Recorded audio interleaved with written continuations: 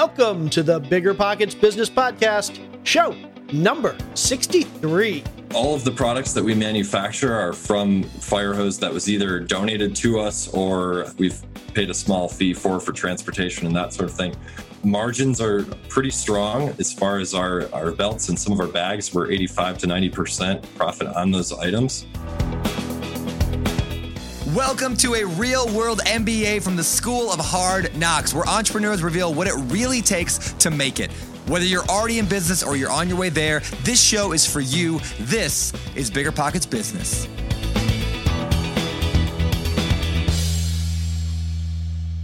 Hey there, everybody. How's it going? I am your co-host, Jay Scott. I am here today with my lovely wife and co-host, Mrs. Carol Scott. How's it going today, Carol? Doing so great. Thank you. And listeners, hope you all had a really super fun 4th of July weekend. I mean, it's really great that even through all the coronavirus and COVID and numbers going up in some places and everything, it's always just nice to have a celebratory weekend to appreciate each other and remember that we are all unified as one. So hope you really enjoyed your time. Absolutely. We have a great show today. Our guest today, his name is Lance Korhorn. He is a professional firefighter who has figured out a way to repurpose product waste in his industry. And again, his industry is a firefighter, to create a business that focuses on sustainability, that focuses on giving back to fire departments across the country, but also focuses on profit. So specifically, Lance has a company called Ladder 34. And his company takes broken fire hoses that would otherwise be thrown into landfills, and he turns them into consumer products like belts and wallets that he sells to the public. And in this episode, Lance walks us through the evolution of his business, how he started creating wallets and belts and other products using old fire hoses. He talks about his operations, he talks about the growth of his business, and he provides some amazing tips on basically how you, if you are an entrepreneur, how you can turn trash into treasure. And make sure you listen to the very end, or not even at the end, like 3/4 of the way through, where Lance gives us some amazing tips on how he can and how you can use storytelling to elevate and promote your brand. It's just such a great tip, and it's something each of us should be doing in our business to really elevate our brand and increase our profits. And make sure you also listen for the margins that Lance is generating in his business. You'll be surprised at how much profit is in each one of his products. Fantastic interview. If you want to find out more about Lance, about Ladder 34, or about anything we talk about in today's show, check out our show notes at biggerpockets.com/bizshow63. Again, that's biggerpockets.com/bizshow63. Okay, without any further ado, let's jump into our discussion with Lance Korhorn. How you doing today, Lance? I'm doing great. Thank you very much for having me. We're so looking forward to chatting with you today. Ladder 34 is such a cool company. When we learned about you and the things you were doing, we could not wait to find out more. Before we dig into the backstory, Lance, and how we got there and that type of thing, just set the stage for our audience. What is Ladder 34? Yeah, so Ladder 34 is a business that I started about 6-7 years ago. The backstory of the number I'll start with. So growing up, my dad was an arson investigator. And so I was always riding along with him, going to the firehouse, going to calls, things like that. And his number, everyone in our department is assigned a number, and his number was 34. So when I started my career with in the fire service, he retired the same year, and I took his number 34. So that's kind of the history behind that.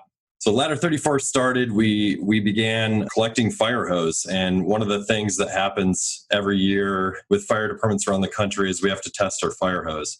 When fire hose fails testing, there's really no other use for it. You can't fix a puncture, anything like that. So it was just being disposed of, and we found a use for it. So awesome. So can you tell us a little bit about what your company does? I mean, so I have a feeling it has something to do with fire hoses, but for our listeners out there that aren't familiar with Ladder 34, can you give us an idea of what use you put those fire hoses to?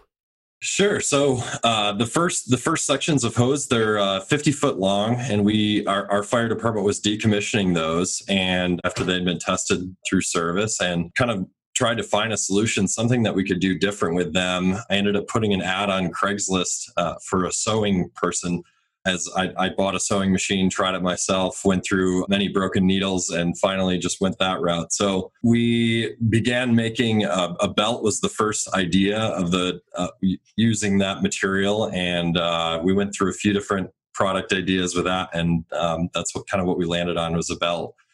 So from there, we explored different fire departments around the country, just started making phone calls to see what other departments were doing with their fire hose, and come to find out everyone was disposing of it. And so we began traveling we started in Grand Rapids, of course, where we're from, and then to Detroit, Chicago, and now we've gone all over the country collecting hose from a lot of the major fire departments. So we take these sections of hose, we bring them back to our facility in Grand Rapids, and we make different products from them. So our goal ultimately is to replace anything that we use day to day, leather-wise, with fire hose as a renewable source. That's awesome. So one of the goals of the business is sustainability. So basically reusing this material that otherwise, what typically happened to fire hoses before you did this, or what happens to the ones that you don't take? So there really wasn't a use for it. Everything was going to the landfill. The only other alternative use that we've seen, some zoos use them for kind of hammocks for monkeys in their cages. So outside of that, there's such an excessive material that everything was going to the landfill. And so with that, we've been trying to save as much as we can. Excellent. So I have so many questions about everything going on here. So did I understand correctly that before Ladder 34, you were, or maybe still are, a firefighter? Before and still today. So a career firefighter today, work 9 to 10 days a month, full-time shifts. So we work 24-hour shifts, and my days away from that, managing this business. So wow. So you're a full-time firefighter and you're managing this business, but did you have a business background? Where did this whole idea come from to start a business out of the sustainability possibilities of the fire hoses? Did you have an MBA somewhere? Do you have business background, business training? How did that all start? Not a lot in the way of business background. Like I said, growing up, my dad was an arson investigator. And so that was kind of my roots in the fire service. But I always kind of had an entrepreneurial drive. I started an exterior cleaning business when I was 17. Cleaning houses and commercial buildings and that sort of thing. Sold that and kind of was looking for a new way to do something in business, and landed on this. So, okay, so let's talk about like getting started. You get that first fire hose. You have this idea. I'm going to take a fire hose. I can't. You grabbed one. You tried sewing it back together to reuse it. You couldn't do that. So at some point you said, I'm going to do something different with this fire hose. Take us back to that day or that week.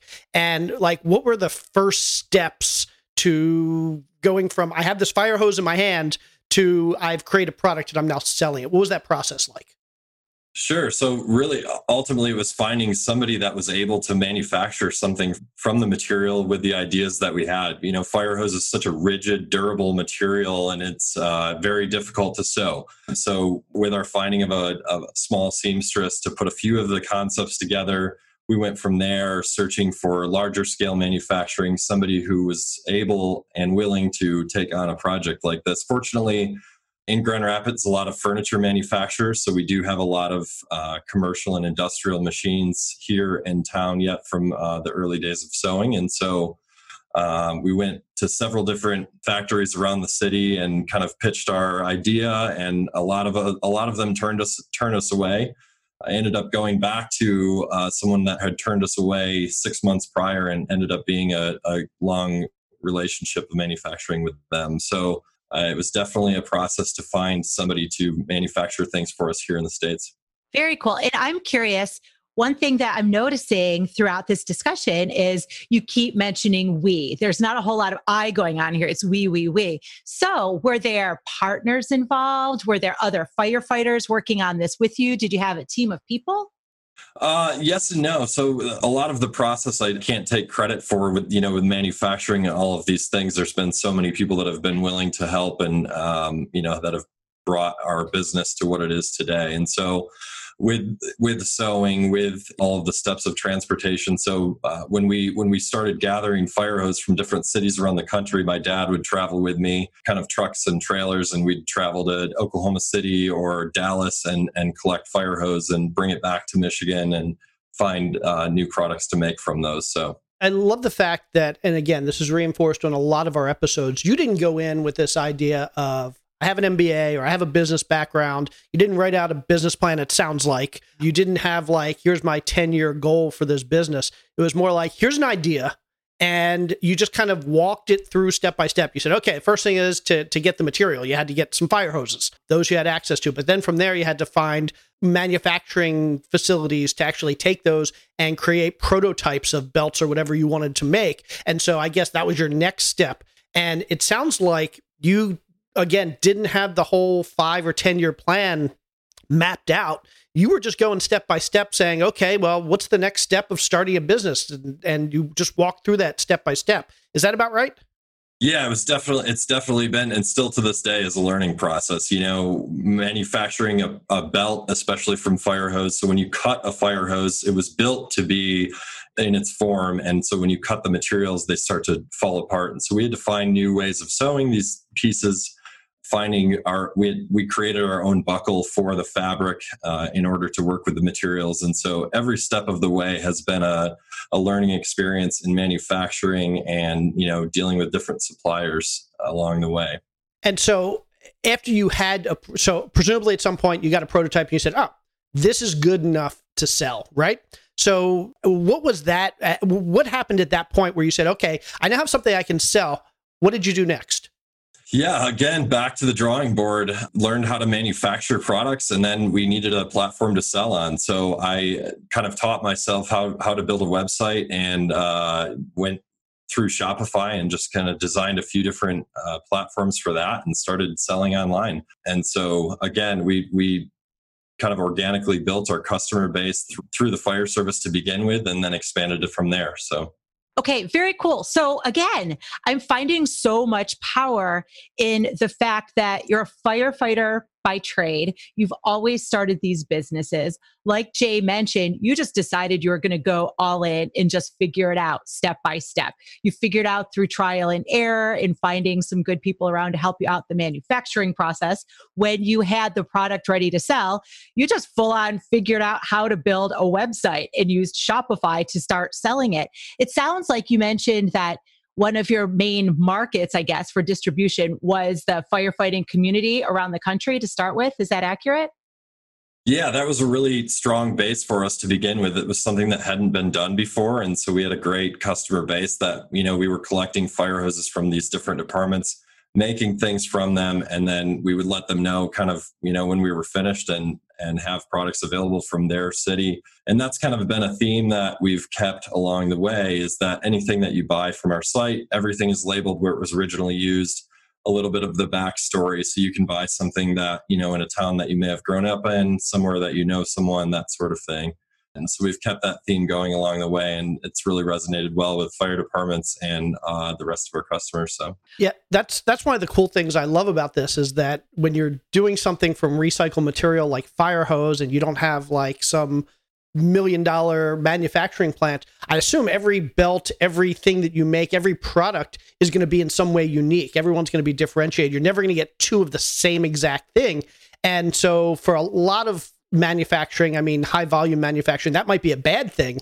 But for something like this, that's so highly personalized, knowing I got a belt from a hose that came out of a fire department that's local to me, or to some other place that has meaning to me, that's really cool. So I assume your customers actually love the idea that every one of the products that you build is unique and it's not just mass high volume manufactured. Yeah, that's one of the unique elements to it. And we took it one step further. We list everything on our site individually. For a while, we were selling just a mass product. This was a yellow belt sort of thing. We list every product that we sell individually so that you can hand pick exactly the item that you know fits you best for all of the items that we sell. So it's kind of a fun shopping experience, and people really enjoy that. Okay, so take us back again. So we get this first belt, you build the Shopify store, you're learning as you go, you get that belt listed. presumably you had to pick a price point for the belt. Do you sell this belt at $5 or $500? And again, because it's not a mass-produced item, I imagine that decision isn't as obvious as it might be as just going to Macy's or JCPenney and saying, okay, belts sell for $18. I'm going to sell mine for $18. Because this is more custom, how did you figure out the price? How did you figure out the lengths of belts? Because obviously there's lots of different belt lengths and you're not making, I assume, millions of units. So there's all of these like kind of issues with figuring out how to sell this. Did you do focus groups? Did you talk to your potential customers? Or did you just throw something out there and say, okay, let's see what happens? Yeah, we've really kept that as a theme along the way, is just throwing out a product and seeing how well it's received. As far as the belt goes, we made it one size just to make things simple so that you don't have belt loops. You can cut it to fit your size specifically, and just testing the market in different avenues. We tried a few local boutique stores. We'd put our product on the shelf, spend the day there, talk to the customers, see what kind of feedback that we would get from them, and really just adjust based on that. What they wanted to see and adjustments to the product. So it's really grown well with that in mind, really listening closely to what they have to say. I love that your focus groups are so informal. And listeners, I want you to pay just special attention to all of these points that Lance is making. I mean, we talked about to so many people who have huge marketing budgets, who have huge tech teams and so on. And that is absolutely not the case. Lance is talking about how he was working his full-time job as a firefighter while he was growing this business, just trying step by step to figure out all of the different pieces and using the people that were around him, people at other fire departments to get information back, seeing what worked, and just moving forward and doing that. So Lance, I'm curious, now as the business has evolved, well, let's back up just a touch. When did this business start? What year were we in? Late 2012 is when we started collecting fire hose. So somewhere 2013, we finally ended up with a product that was something that we could sell. Awesome. So about 7 years ago, you had a product and started selling it and through all these different avenues. So as the business has evolved, are most of your sales now in stores? Are most of them online? Are most of them direct selling to other fire departments? What do those sales distribution strategies, I guess, look like?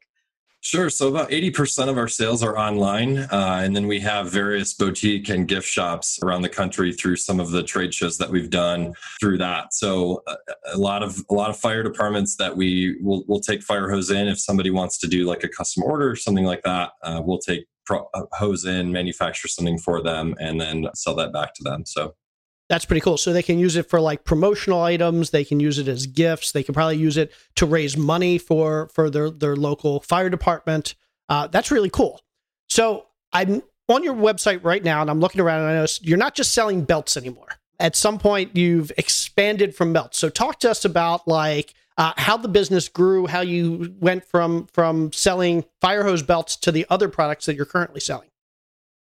Sure. I think one of the biggest steps for us was to step away from certain aspects of our business as far as advertising, marketing, that sort of thing. The game really changed in the years that I've been doing this. Originally, throwing a few dollars on Facebook for ads and seeing how well they went worked all right. But as things have changed, those things become more complicated. So we've outsourced advertising, and we've done really well with that, as well as our manufacturer that we had relied on for a while. We ended up finding a facility that worked out great for our space to bring everything in-house. So now we have our own facility that we're managing all assets of the business. So from the collection of fire hose, cleaning, cutting, sewing, fulfillment, and warehousing is all done under one roof. So we've grown that way. It's really cool to be close and connected to the product like this. Anytime we have a special request for something, I can just walk out in the warehouse and we have sewing staff making things right now. And they, they're always kind of coming up with new ideas. So a few of the manufacturers that we have here, they're very creative. They've been sewing for 20 plus years and they'll bring new ideas to the table for bags or wallets and different things like that. So we'll kind of test that in the market and see what our customers think of new products and go from there. If it's something that sticks, then we'll manufacture more than just a few of them. So cool. How many people do you have working with you now on your team in-house? We have 4 sewing right now, and there's 6 others here kind of managing different areas of the business. So Excellent. Seeking the truth never gets old. Introducing June's Journey, the free-to-play mobile game that will immerse you in a thrilling murder mystery. Join June Parker as she uncovers hidden objects and clues to solve her sister's death in a beautifully illustrated world set in the Roaring '20s. With new chapters added every week, the excitement never ends. Download June's Journey now on your Android or iOS device, or play on PC through Facebook Games. What do your operations look like? So I guess, I don't know, are you keeping 50 units of belts or 5,000 units of belts? Do you have a warehouse? Who's handling the fulfillment and the shipping and customer service? How is all that done at this point in the company stage?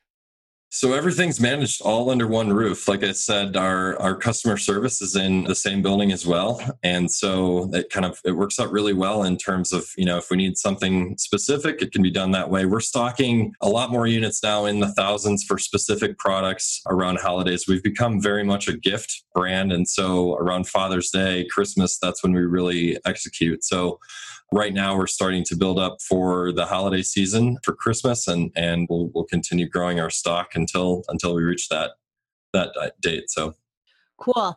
And you're talking about all these functions being in-house. I'm always curious to find out how you found your people. How did you go about recruiting the right people to do all these different jobs within your operation?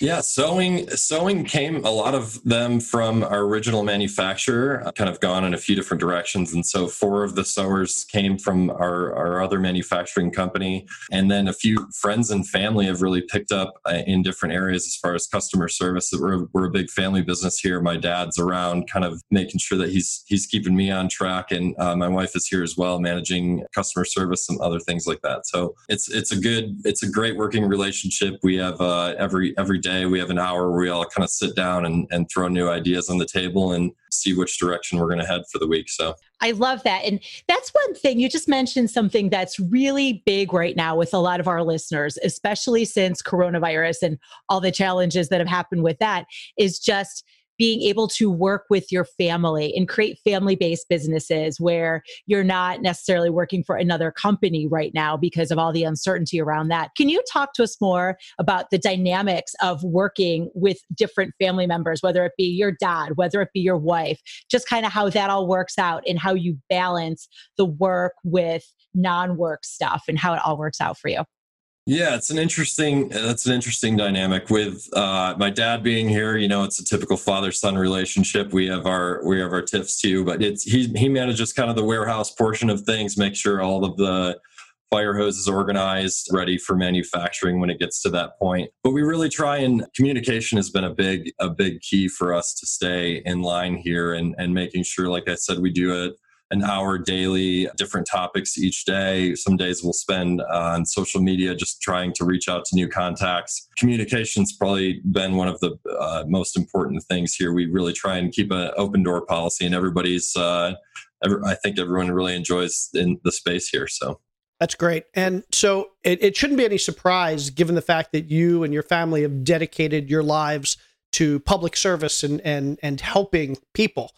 It shouldn't be any surprise that there's also a part of your business that's focused on giving back. Can you talk a little bit about what your business does to help the communities that you work in and help the other fire departments around the country that you're kind of supporting? Sure. It's a big part of our business and something that keeps us really excited about it. So in the United States, more than 70% of the fire service today is still volunteer. And as with COVID and everything else going on, I don't know if you've been to a pancake breakfast recently, but there's not a lot of that support going on anymore. So something that we're really trying to work more on is working with these volunteer departments. We worked with one locally. We collected their fire hose, manufactured some different products for them, and then sold them on our website. And each sale a portion of the sale went back to their department to help them purchase a new washing machine, something that, at our full-time career departments, we really take for granted. So there's a lot of these departments around the country that are struggling financially, and we're trying to make a stand and, raise awareness for volunteerism, as well as helping in some financial aspect, manufacturing products from something that would have otherwise been thrown away. So That's awesome. And so I'm going to ask, because if I'm confused about this, I'm guessing a whole bunch of our listeners are confused about this. And I figure even if this isn't about your business specifically, this is a great learning opportunity. So there's, I guess they're all professional firefighters, but there are the full-time, get paid, I guess, firefighters. And then there's the volunteer firefighters. Maybe they get paid as well. And I've never really known the difference. Can you kind of just, for my knowledge and anybody out there that has heard the term volunteer firefighter and professional firefighter, just give us an idea of what does that look like? How does that work? What's the difference? Sure. So ultimately, it comes down to funding. In the state, in the larger cities, we have a tax base that pays for a fire service to be there. So the department that I work for, it's a tax that the residents pay to have us on staff 24/7. So on the volunteer side of things, it's really out of goodwill, and it dates back to the early days of the fire service. That's really how it all started. Is members of the community, when there was a fire, they would come together and help put the fire out, sort of thing. So 70% of the country, when you call 911, their people are responding out of the goodness of their heart, and same level of training for most of those places. And it's becoming an issue around the country because the training has only increased and volunteerism has gone down. So that's something that we're really advocating, is for people to get involved in the fire department as a volunteer. It's needed more now than ever before. So it's really a funding issue. We receive messages from departments all the time saying that, some of these departments are paying for the fuel in their trucks out of pocket, as there's just not the funding available for them. So it's something that we're really focusing on now. Wow, that just really blows my mind. I mean, we talk about public service, and there's law enforcement, there's military, there's firefighters, and we tend to think, well, they're all doing amazing things, they're all putting their lives on the line, but you assume that they're all getting paid, and it turns out, like, I guess volunteer firefighters is the one group that literally is purely volunteer and not getting paid. That I guess I've always heard that term, but it's never really struck me as being the literal truth that they're not getting paid. Yeah, and that's something that through our business, we're trying to shed light on to raise awareness, because, like you said, not very many people understand that fact, and it's only becoming more of a problem. So it's a great thing to be involved in. Before I became full time as a firefighter, I was part time, and so we were still paid, but you responded to calls kind of whenever there was something. It was your choice whether or not you wanted to go, and it's a great thing to be involved in. It's very rewarding at times, sometimes not so much, but it's a great path to be involved. Okay, so as long as we're talking about like the finances of fire departments in general, let's talk a little bit about the finances in your business. Can you give us an idea, to whatever level of detail you're comfortable, like how many belts and other products you're selling these days, what your margins look like? What are the financials that you're willing to share? Sure. So all of the products that we manufacture are from fire hose that was either donated to us, or we've paid a small fee for transportation and that sort of thing. It's a free material, but we have a lot of legwork getting it to us, the cleaning process, and then manufacturing. It's not as easy as just ordering material and having it, put to the sewing machine. So margins are pretty strong as far as our belts and some of our bags. We're 85 to 90% profit on those items. And we're selling more to retail now than we have been before as well. So we're really growing in that regard. So you mentioned that you're selling a lot of retail. So what is the breakdown at this point of what percentage of your product are you selling online? What are you selling retail? And is retail essentially local retail? Like you're going into these stores and you're saying, hey, I've got this product, will you sell it? Or have you figured out some way to kind of scale that to get into retail on a larger, more national level? Yeah, from the very beginning, that was one of the concepts for retail. We're about 80% online, 20% retail. And so the early days of this, we would just walk into a boutique store and say, hey, can we try some table space? Based on the stores that we've been in the past, done very well. We had a store it was their grand opening, and we sold more of our products than anything else that they sold in their store. So we've kind of kept that as a theme going forward. Since then, we've expanded, trying some trade shows. This was our first year that we were going to go gangbusters and travel the country and hit as many trade shows as we possibly could. And that's changed since the start of the year. We started in Atlanta. America's Mart is one of the larger gift shows in the country. And so one of my tips, I guess, for everyone that's interested in trying something like that is you just need to jump in and try it out. We traveled trucks and trailers hauling our display that we made from Michigan to Atlanta. On a Monday morning, you're driving around the city trying to find a garage door that you have to back your display and all of that in. And it's extremely intimidating. But after the course of the week, when we were in Atlanta, we had more feedback that, we had one of the nicest displays. We had sold 60 plus retail locations, and it was extremely effective for us to do a show like that. But without trying something like that, we wouldn't be able to expand. And so it's just kind of jumping in and taking a shot at that, which has been it's been great for us so far.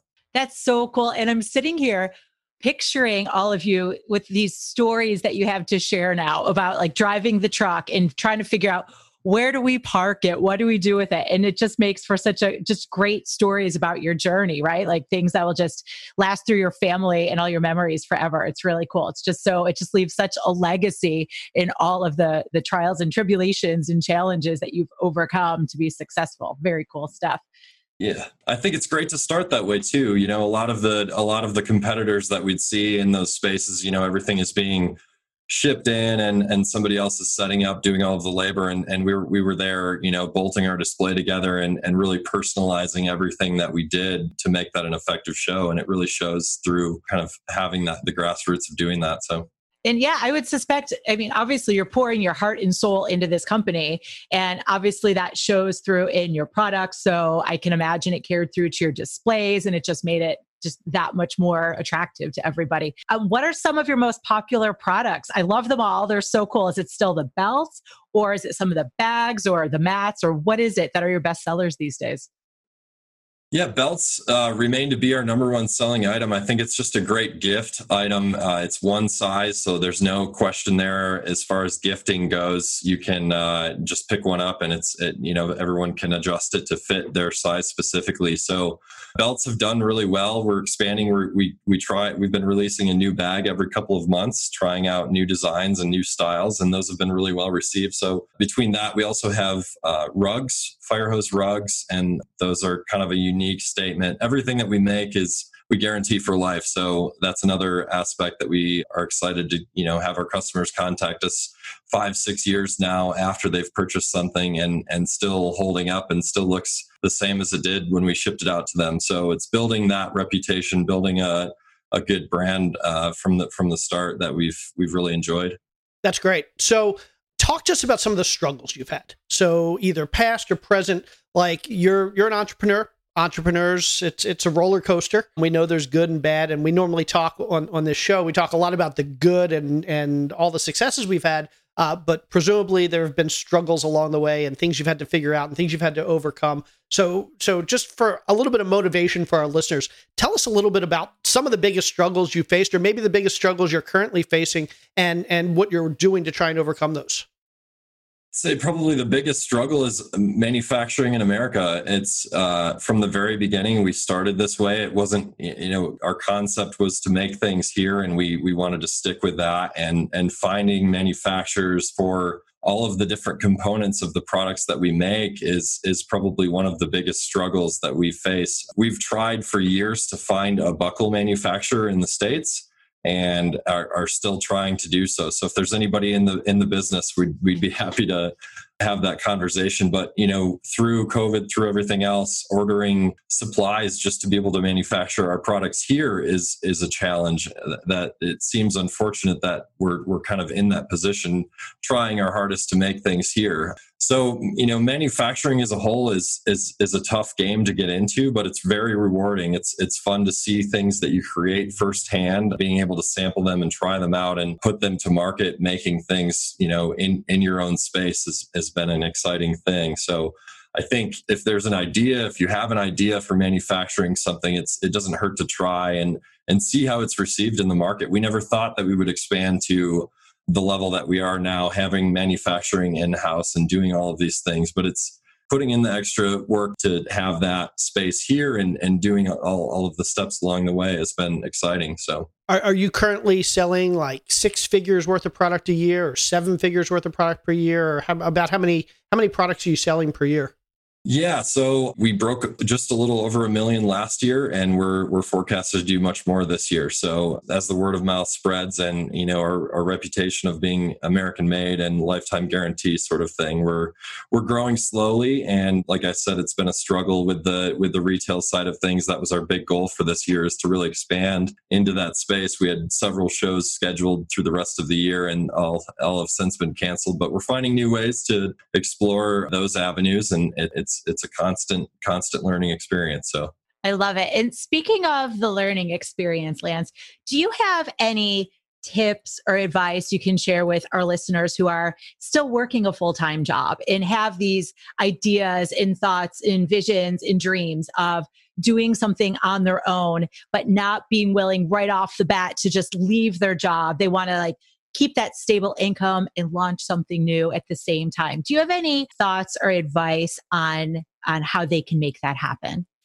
Yeah, I think something that's really worked well for me is kind of segmenting my time. I'm either working 9 to 11 days a week at the firehouse, and those are 24-hour shifts. So some days coming off of work, we didn't sleep much the night before. So I really try, and when I step into the office, it's kind of a change of mindset, and I really try and get my first 3 things knocked out every morning before I start anything else. So that's my top priority things. I sit down, no distractions. We're so easily distracted in every avenue these days, just between people coming into the office and social media and everything else. But trying to knock out those first 3 things first thing in the morning has been an effective method for me to, help grow this business on my days away and staying focused in that regard. So, yeah.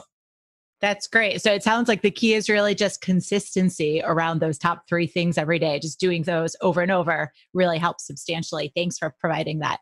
Absolutely. So what's next for your business? What's next for Ladder 34? Yeah, so we're trying some new products. We have a few different bags that we're coming out with, and just kind of trying to really improve the way that we make things efficiency-wise and telling more stories. So we want to keep the volunteer journey going, telling the stories of different departments, whether it be through podcasts or film. We're working on some different films of some of these departments to really show the heart and soul that goes into the work that they're providing in these different small towns. Something that, I think is nobody really sees what's the heart of some of these people. So that's really the focus of our business this year, I think, is to expand in telling stories and showing the heart of some of these firefighters. So I love that. And there were 2 amazing tips in there that I think for you probably seem so obvious, but I want to highlight them for our listeners who may feel like they were just glossed over. Number 1, you mentioned one of your big goals moving forward is efficiency of manufacturing. We talk a lot on this show about the value of a business, obviously, is in the net income it generates. And 2 ways to increase that net income is, 1, you increase revenue, you sell more, or you keep more of what you're selling. And so focusing on the efficiency of the sales and getting your margins up and being able to keep more of every dollar that you put out there for product and for, in your case, for the sewing and the marketing is really important. So I know you glossed over it, but I mean, it's such an important tip of how to increase the value of your business, just be more efficient. And then the other thing you said, and this is so very important, it's something that I learn every day and I'm trying to get so much better at, it's the value of telling a story. And we think about our businesses as, we think about them from a scientific, mathematical standpoint. You have revenue, you have expenses. At the end of the day, you have a number. But a business is so much more than that. And our customers care more about the story of our business, or as much about the story of the business as they do about the product. People are buying your products not because they necessarily need another belt. If I need a belt, I can go to Macy's or JCPenney or TJ Maxx and I can buy a belt. If I need a shirt, I can go anywhere and buy a shirt. A lot of your customers are buying your product because of that story. because it resonates with them. There's an emotional connection to your business. And for you to continue to grow your brand, to grow your customer base, to really keep your customers engaged, it's really about continuing to tell that story. It's not about the business. It's not about the product. It is about the story. And so I love the fact that you've recognized that that's what it is. It's telling a story and really connecting with your audience. And so if there's any tip any of our listeners should be taking from this, it's to figure out what that story is about their business and communicate that story and really make that emotional connection with their customers. I mean, I have to imagine that's been the big thing that's helped you guys get as successful as you are.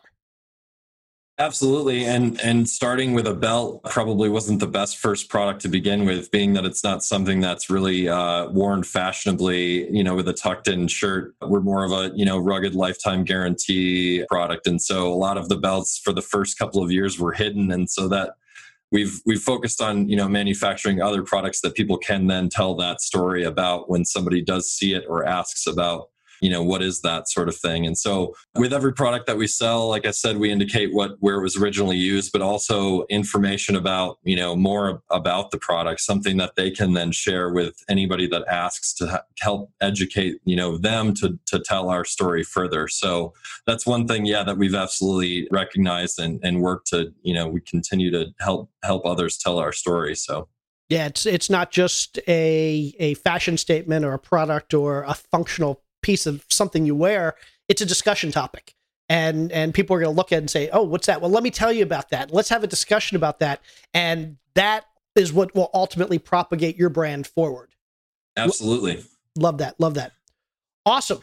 Well, Carol, is it time to jump into the last segment, you think? I think it's time for 4 more. Okay. Well, we're going to jump into the 4 more segment, and that is where we're going to ask you the same 4 questions that we ask all of our guests. And then at the end, we're going to jump into the more, where we're going to give you an opportunity to tell our listeners more about where they can connect with you, where they can find out more about your business, and where they can purchase your awesome products. Sound good, Lance? Sounds great. Awesome. So I will take the first question. What was your very first or your very worst job, and what did you take from it? Very worst, we'll go with, I worked when I was 15, 16, I worked for a retired Marine drill instructor during the summer. And one of the jobs that he gave me was he had a white vinyl picket fence out front of his house. And my task was to clean that from the well water stains from the sprinklers that would hit his fence. And so I was out there for weeks with brushes and some different cleaners, polishing, scrubbing his fence. And it was his, I think he enjoyed, giving me that level of labor and the discipline that was needed for it. Older guy, and we didn't see eye to eye all the time, but he would pay very close attention to detail. And this is something that I didn't realize until long after that I worked for him.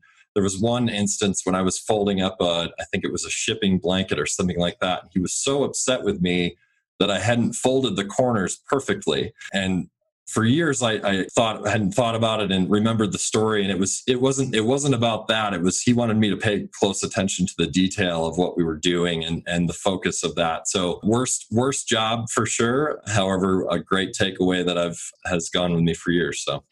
I just love how it's one of those things where as you're a teenager, you're doing this and you've got to be like, are you even kidding me? But now all these years later, you so absolutely appreciate, I can see from the smile on your face, you so appreciate all of the life lessons that he taught you. That's so cool. My second question for you is, Lance, when did you first get the entrepreneurial itch?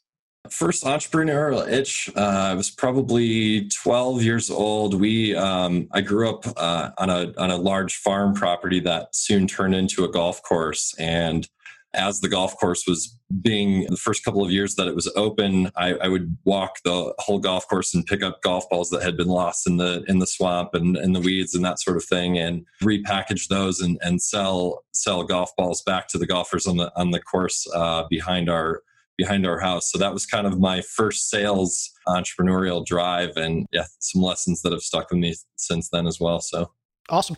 Okay. Question number 3. I'm going to make it easy. What's your favorite book, business or otherwise? Favorite book, I'd have to say Extreme Ownership by Jocko Willink is probably one of my favorites. A lot of lessons that stick with me. So. I haven't read it yet. I've had so many people recommend that book over the last couple months. So I'm definitely going to pick that up. Great guidance for business. So Awesome. Okay. My fourth and just fun favorite question is, what is something along the way that you've splurged on in your personal or professional life that was totally worth it? Something we splurged on, I would say my wife and I enjoy boating in the summer, and being in Michigan, it's a great spot to do that. We're not too far away from Lake Michigan. And so we have a boat that we do like an in and out service. They put it in the water when you show up, and then they take it out when you leave. And it's probably our best money spent every year. We get to enjoy a sunset and not the labor of putting a boat on a trailer every time. So we love that. I love boating, and I could never own a boat for that very reason. Just the all the work involved, just getting out in the morning and getting back at night. I'm just a little too lazy, so I love that. I'm gonna have to keep that in mind. That's the best money that we spend every year is that service. So we enjoy that very much. Yes, Jay, listen to Lance. We are totally joining a boat club here. We're in Florida, for crying out loud. Listen to this man. Carol's been trying to get me to do this for a year now. Okay, we eventually will. Awesome. Okay, let's jump into the more part of the 4 More. Can you tell our listeners where they can connect with you, where they can find out more about you, where they can find out more about your business, and where they can buy your awesome products? Absolutely. All of our fire hose products you can find at ladder34.com, ladder34 on Instagram, and the same on Facebook. I'd love to see any feedback that anyone has. All of our products are available on the site. And if you sign up for our newsletter, we release new product and design ideas every couple of weeks. So love to see some feedback. Fantastic. Lance, we really appreciate having you here. Love hearing about the growth story for the business. And I'm excited to have you back in a year or two to find out all the other cool products that you've done and just see how the business has blown up. Absolutely. We'd love to be back. Awesome. Thanks so much. Thank you so much, Lance. Great talking with you. Talk to you soon. Thank you. You as well. That was an awesome episode. I love hearing the story of somebody who basically started with no background in business, no business plan. Basically, he saw an opportunity, he jumped on it, and he said, okay, I'm going to figure this out as I go along. He figured out how to make the product, just trial and error. He figured out the marketing, trial and error. He built his own Shopify store. Basically, it's just a good reminder to all of us as entrepreneurs that you don't have to have your 5 or your 10-year plan laid out before you get started. Just go do it and work hard and figure it out as you go along. And it's going to come together if you just put in the work and you put in the time and you don't give up.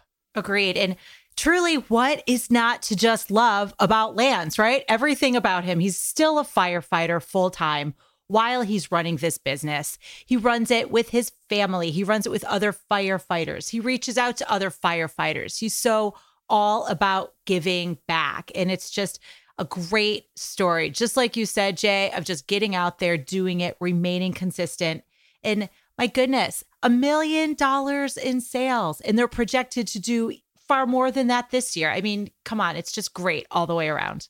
Yeah, it's just, again, a great reminder that there's no excuse for not taking action and just getting out there every day. Because if you do that and you be consistent and you work hard, it doesn't matter what your background is, you're going to be successful. Alrighty, are we good here? Let's wrap it up. Okay, everybody, thank you for tuning in. Again, hope you had a great 4th of July. Hope you're staying happy, healthy, stay safe, and we will talk to you next week. She's Carol. I'm Jay. Now go create the story of your business today. Thanks, everybody. Have a great one.